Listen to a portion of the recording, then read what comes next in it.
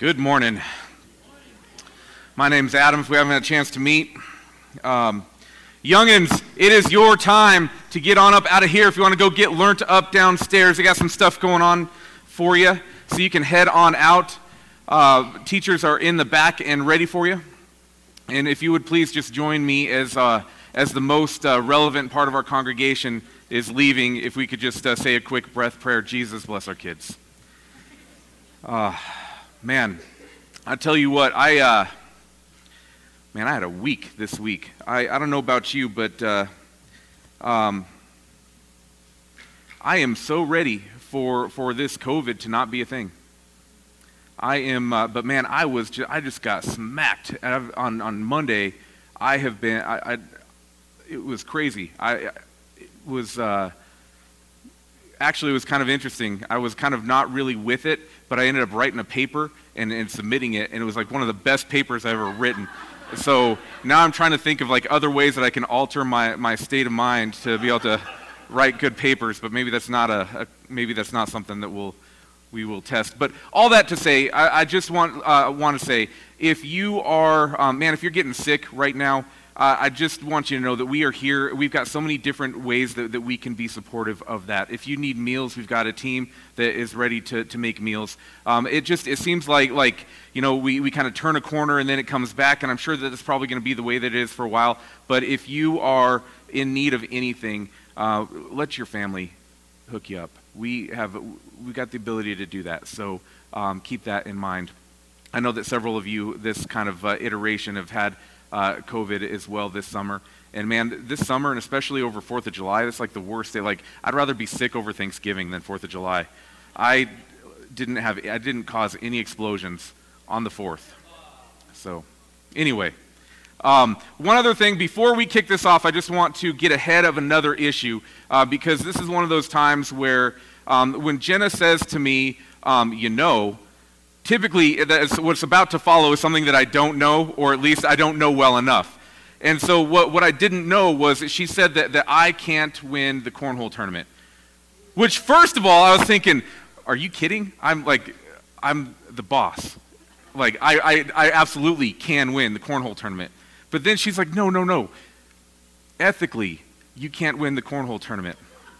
So, I would like to address this.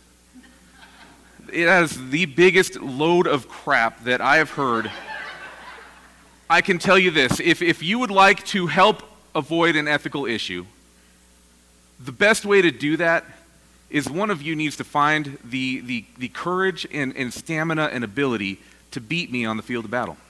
So, I would just like to say that in addressing this cornhole ethical issue, I do intend to create the ethical issue, and if that is an issue for you, beat me. All right. Let's pray. Oh, Lord, we need you.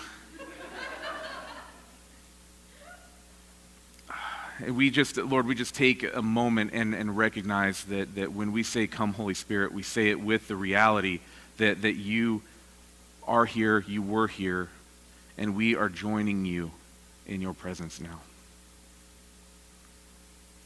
Father, I pray that as we get into your story, I pray that we would feel the connection that exists because you love us. So, Father, I pray that now all of those things, all of the barriers that exist that keep us from experiencing your love, would you just come now and move them in the name of Jesus?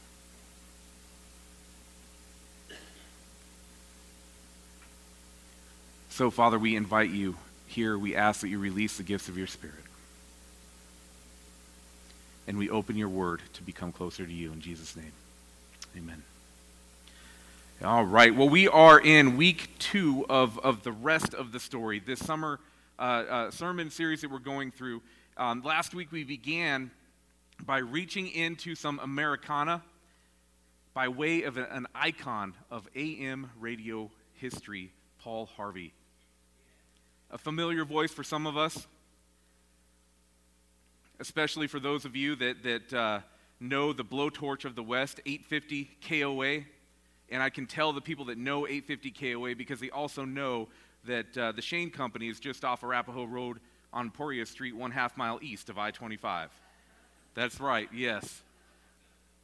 That is hilarious. That sticks. And I know some of you are continuing that, and you know the hours and the holiday hours, and that there's another one off the Boulder Turnpike. But anyway, for us today, this was a familiar voice. And he's reporting on a person or an event that was relevant to the day. Now, this voice would finish the report with some interesting background information, little-known facts, and he would connect it to the whole by saying, and now you know the rest of the story.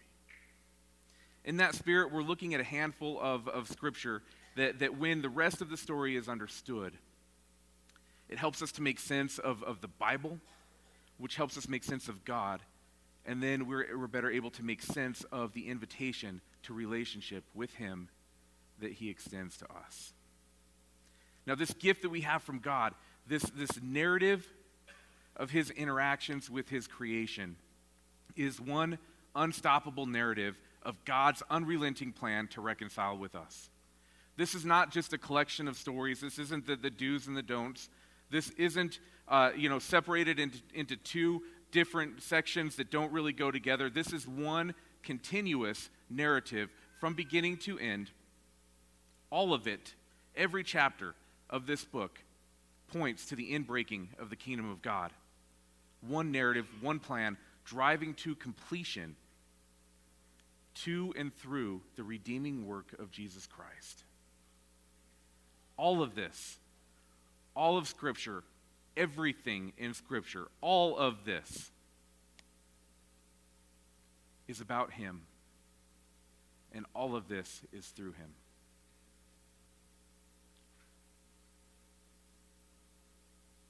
We see that this reveals life inside these pages, and that the life is the very life of God.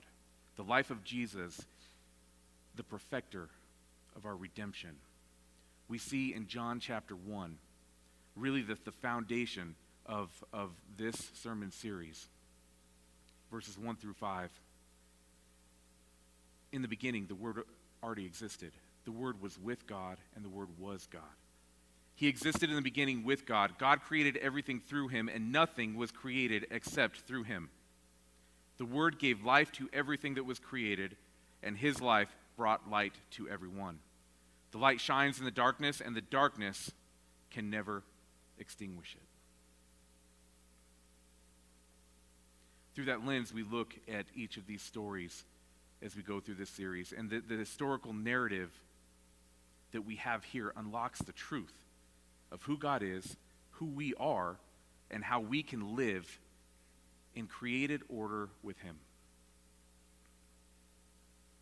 Now, because He is unchanging, God is unchanging, I like to take on passages that challenge this, that make me say, wait a minute, what's happening here? I like to take on passages that at first glance, they make me think that God is doing something maybe not so perfect,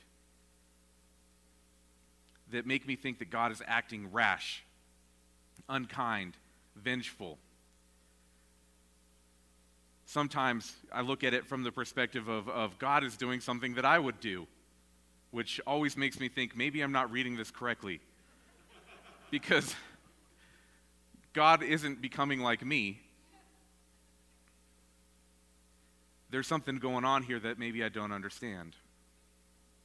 So with that context together, let's take a crack at the Tower of Babel. So if you would join me in Genesis 11, we're going to go through verses 1 through 9. At one time, all the people of the world spoke the same language and used the same words. As the people migrated to the east, they found a plain in the land of Babylonia, and they settled there. They began saying to each other, "Let's make bricks and harden them with fire." In this region, bricks were used instead of stone, and tar was used for mortar. Then they said, "Come, let's build a great city for ourselves with a tower that reaches into the sky. This will make us famous and keep us from being scattered all over the world." But the Lord came down to look at the city and the tower that the people were building. Look, he said, the people are united and they speak the same language. After this, nothing they set to do will be impossible for them. Come, let's go down and confuse the people with different languages. Then they won't be able to understand each other. In that way, the Lord scattered them all over the world, and they stopped building the city. That is why the city was called Babel, because that is where the Lord confused the people with different languages. In this way, he scattered them all over the world. And now, the rest of the story. Now, if you spent any time with this passage of Scripture, you've likely come across two very basic, most prominent conclusions about what is going on here. One is that this is a narrative of crime and punishment, or pride and punishment. And the other is that this is a narrative of the creation of all the different tribes, cultures, languages, sort of an extension of the creation narrative as the author of Genesis is explaining how the world got to be the way that it was, with different people spread all over the place. I find myself in the camp of neither of those, but with a flavor of both. What we have here, I believe, is supporting evidence that in the beginning, the Word was with God, the Word was God, that from creation forward, Jesus was the plan to bring order into the world. That is what I think is the rest of the story for the Tower of Babel. This is one of those stories that can challenge our image of God, though. It certainly has challenged mine. The problem is compounded by the cultural differences that exist between us, the distant audience, and the author and the original audience. The cultures there is no room for a one-to-one translation between what made sense to them and what makes sense to us. While this was written for us, it certainly isn't written to us. And the cultural divide must be bridged in order for us to understand the rest of the story. Now, we're going to get to the actions of humanity that we see in the story in a minute, but what's most pressing for me is the actions of God, and especially what that does in terms of how I image God, the way that I look at God. What's going on here? How does reading this through my modern lens reflect the nature of God in this story? Or maybe another way to say that is, how does the reading this through my cultural lens expose what I think of the nature of God? Now, first, it seems like God is forced into a position of responding to his creation. He noticed something that was happening, was caught off guard, and he had to respond. That doesn't really sound like the God that I see in the rest of Scripture. All-knowing, all-present, if he's everywhere and knows everything, how was he caught off guard by the creation of this tower, this building of the city? Now, because I like to project my way of thinking and my own behaviors in order to make sense of a situation, I know nobody else does that, but that's kind of a go-to for me, is I just take like my frame of reference and I just put it on all of you, which makes you guys really act weird sometimes. But when I do that, in this case, the actions of God end up looking like a massive ego move, like an overreaction that exposes immaturity, control issues, even some insecurity. Those things can't be God. I know those things can be me, but those things can't be God. If that is God, then nothing else in this book could be true. So he isn't acting like me, but that doesn't settle the question. Just to say, okay, well, that can't be it, because that's not what we see in the rest of Scripture. It doesn't settle the question of what is happening here. This action coming on the heels of the flood, this action that God takes drastically changes the face of humanity. And we have to make no mistake about this. This move has huge implications for God. Another reason why I don't necessarily think this is just a crime and punishment narrative, there are huge implications for God in what he did. His image bearers are scattered now. They can't communicate effectively with each other, and from this event, we've got the reality that interactions will be affected by cultural differences. That hasn't worked out well for us, right? The biggest loss for God, though, is in his action, it's the loss of testimony about him. No longer is there a unified voice to proclaim his defeat of chaos. There's no mechanism for declaring his glory. This is lost because the people are scattered and divided. So what is the rest of the story? If this were pride and punishment as a narrative, then again, there would be huge implications on the nature of God in that as well. Now, let me be clear. There was definitely pride. There definitely was sin. There was action against God that demanded a response. In fact, this moment in history, just looking at the human side of it for a second, this action is one of the most blatant acts of defiance in world history of all time. This passage is one of the most blatant acts. We could call this like the metaphorical middle finger to the face of God.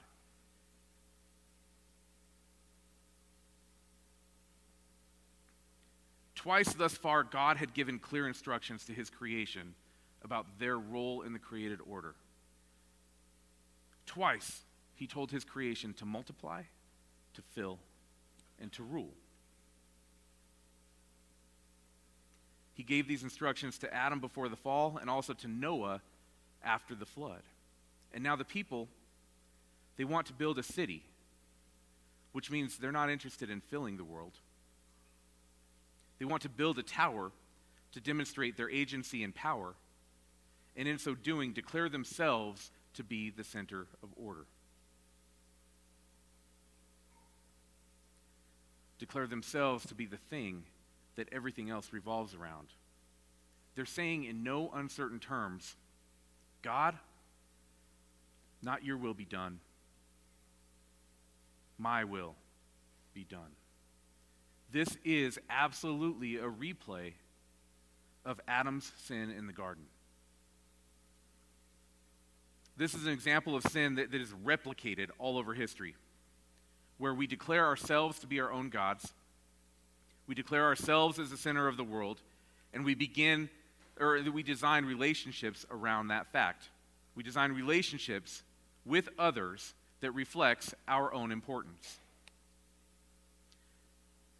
Rather than finding joy in praising God, happiness is found in receiving praise from others or in just praising ourselves.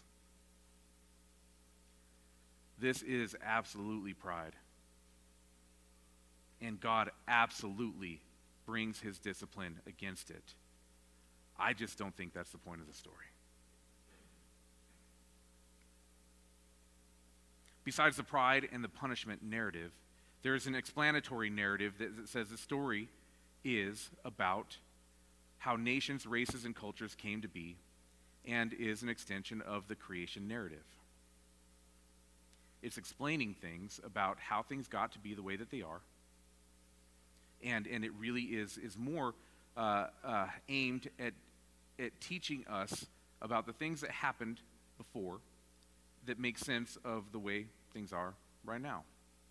I think this is true, but it also misses the point.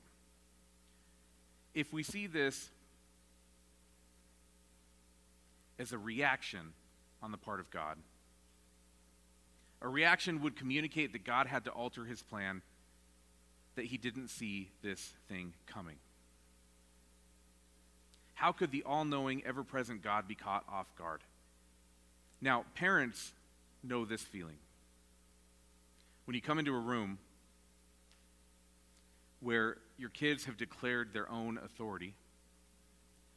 And shocked, we say, "What'd you do?" Maybe I'm the only one that's done that. But this absolutely is one of the narratives that can come from this story, is that God, his children are down in the basement. They're doing whatever they're doing. He's not paying attention. He's got other things to do. He goes down there and sort of kind of reestablishes himself as kind of paying attention. And he's shocked about what he finds. Every time I did that, especially when I would have to explain to Jenna what had happened, I found the fact that I wasn't in the room was not actually a good excuse. So applying that in this case really would affect the way that I image God. See, we ask that because we didn't know what they were doing, because of our lack of attention, or I'll just own that. I asked the question of my kids because I didn't know what they're doing, because I wasn't paying any attention. And our kids took the reins of sovereignty and they began to construct their own kingdom. My kids were good at that. Now consider the implications of that on what's happening here. God could not be who he says that he is if he's shocked by what the kids are doing. The reaction in verse 6 then, that look, is not a look of surprise. It's got to be something else, especially through the lens of our guiding passage for this series. And I want to put this up again, just so we can keep this as our thread. John chapter 1, 1 through 5. In the beginning, the Word already existed. The Word was with God, and the Word was God. He existed in the beginning with God. God created everything through him, and nothing was created except through him. The Word gave life to everything that was created, and his life brought light to everyone. The light shines in the darkness, and the darkness can never extinguish it. So now, with that as our thread, this is what's going on. John 1, verses 1 through 5, is the rest of the story here. But I've told you kind of what I don't think that it is. Let me take a whack at what I think this is, what is really going on. This is not a story about depravity. This is a story about love. If it was a story about depravity, it would be more about the sin of the people, which means it would be about the people. If it's a story about love, it's a story about God. I believe this is a story about love, so this is a story about God. This is a story about Jesus. This is a story about intentionality. We see intentionality in John chapter 1, verses 1 through 5. And we see intentionality in God's actions towards the Tower of Babel. This story is about Jesus. A lot of important points that are on the periphery, absolutely. But the main thrust is that Jesus, the Son of God, will bring the kingdom of God and break into this kingdom of the air and open a path for redemption between God and his creation. That's the rest of the story. But I'll try to explain it a little bit more. That look in verse 6, going back to the look in verse 6, it's not a surprise. It's not surprise, it's scorn. The passage says that God had to come down to look at the tower. This is the ancient Near East culture showing that this is God reacting in scorn. He's coming down to this thing. From high to low, God is coming down to see the tower. The marvel of human creation. Really, isn't that marvelous? This thing that humanity was able to create with all of their power, the Almighty had to come down. The implication is that the lives we construct for our own glory are actually not that breathtaking.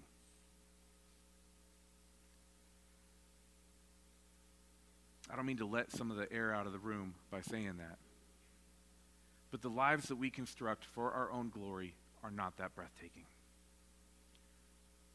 God comes down so he can see this puny thing that's meant to reflect human power and glory. Humans did not do something that surprised God, especially viewed from the lens that this is a replay of the sin of the garden, the sin of Adam and Eve that we know as the fall. This was not a shock. This actually demonstrates the permission of God to choose something other than him to be the center of the world. And with that permission, God's plan unfolds a little bit further.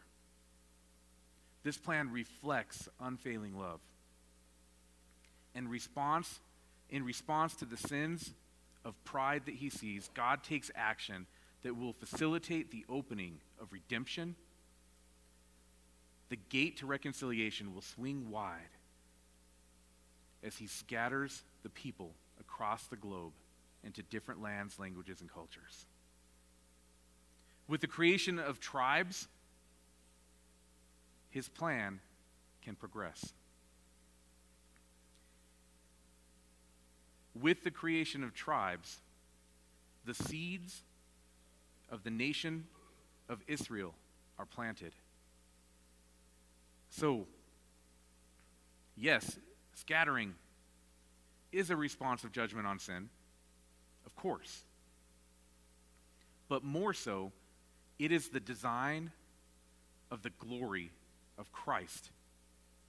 A design for the inbreaking of the kingdom of God into the kingdom of self. It's a declaration of intent to reconcile. It's an act of unfailing love. In the very next chapter of Genesis, we see a man, Abram, descendant of the people that are scattered. This man is called into a relationship with God. This relationship would see the nation of Israel born out of the interaction between God and Abraham. And soon to be called Abraham. And through his line would be a people set apart by God. Now we're getting closer to the rest of the story. Now the image of God is coming through. After breaking relationship with God, we know this, and we've seen this in the fall. Earlier in the book of Genesis, humans are subject to the consequence of sin. The consequence of sin is death. We see death manifest throughout history as separation from God. When we worship things that are not God, we get what we ask for. We get the salvation that those things can bring. We get the counterfeit kingdom. And with the counterfeit kingdom, we get counterfeit freedom.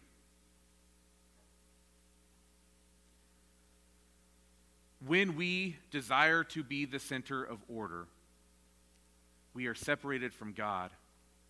We experience the death of that sin. We see in this story today the foundation for this in those that he chooses to participate in the creation of a people, the people of God, the nation of Israel, to which he gave the law. We see him invite into the process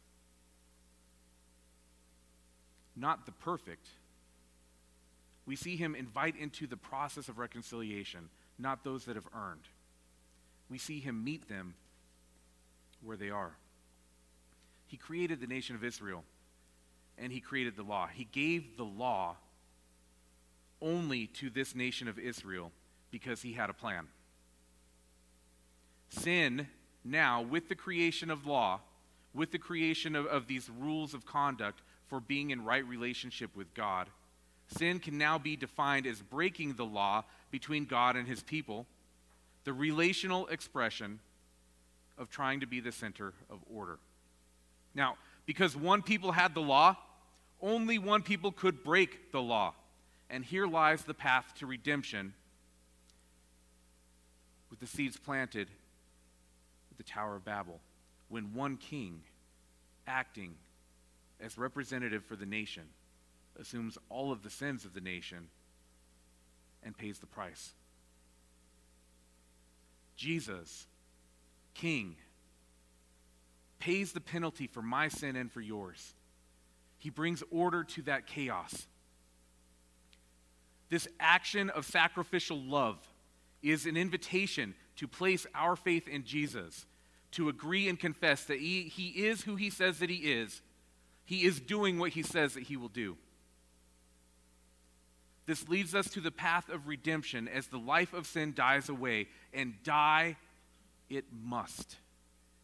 Hebrews chapter 10 says this, "Dear friends, if we deliberately continue sinning after we have received knowledge of the truth, there is no longer any sacrifice that will cover these sins." With the knowledge of this truth, we are beckoned to give up our selfish ways, place God as the center of our order, make his will the will of our own lives, and share in the creation designed by the Creator. The true freedom that comes when we're reconciled to God and we're reconciled to each other.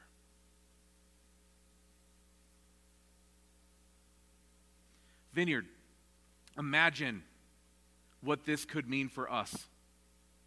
What we see here after this monumental middle finger to the face of God. We don't see God in fury, in rage, in contempt. We don't see him come down and smash the tower in a revenge-seeking, like Godzilla, like must smash narrative. That's not what's going on. His response is justice, built on the foundation of love.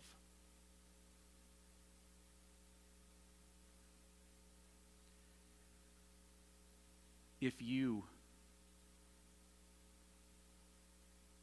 have ever felt that your actions that could be seen as an affront to God warrant his coming down from his throne and crushing you,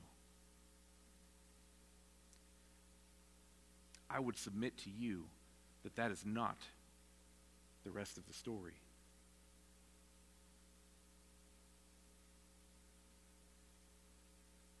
What we see here is that love is the narrative expressed of God. He shows humanity the natural consequences of worshiping self. And then, with those natural consequences shown and understood,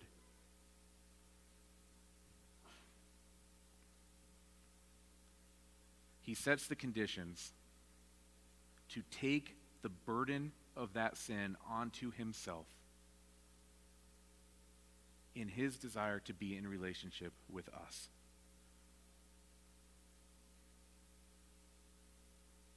This monumental middle finger to the face of God did not meet the wrath of God, it met the love of God. He took that sin onto himself. He paid the price for that sin. And in paying that price, he died that we might live.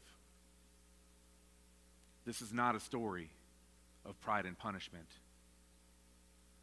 This is a story of the love of God. This is the theme that resonates through history. We see this theme in John chapter 3. For this is how God loved the world. He gave his one and only Son so that everyone who believes in him will not perish but have eternal life. God sent his Son into the world not to judge the world, but to save the world through him.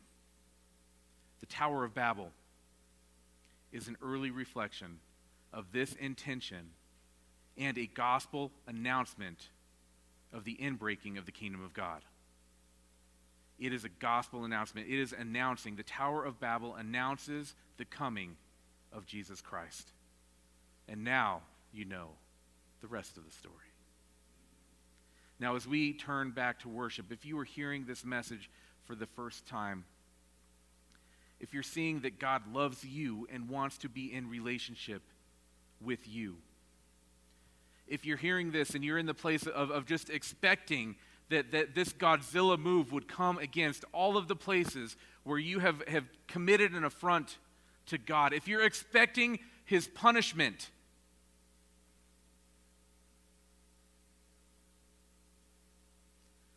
I would invite you to experience his love. If you have never had this invitation, I would like to make this invitation to you. That this King of glory, this King that we see, that emerges from the narrative of Scripture, this wasn't just for the people in this book. It wasn't just for the people that do good. It wasn't just for the people that have earned it. This is an invitation for all. And so if you're in that place,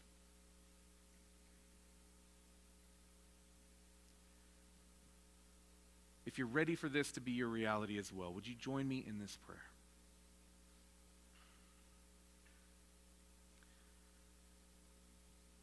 Father, I confess to you that I have tried to be the author of my own life. Father, I confess that I have sinned against you by making myself my own center of order. I confess all of these things, Lord, and I ask that you would forgive me. Father, I pray for your forgiveness. And I ask, Lord, that you would come into my heart. I pray that Jesus would be the center of my order. I pray that Jesus would be the King that he says that he is. And I believe and attest that for me he is who he says that he is. I pray this in Jesus' name.